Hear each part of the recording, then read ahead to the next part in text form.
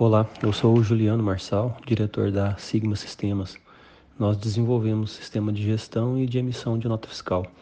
Aqui na Sygma, nós usamos o WhatsApp nos atendimentos de nossa equipe de vendas e também no departamento financeiro.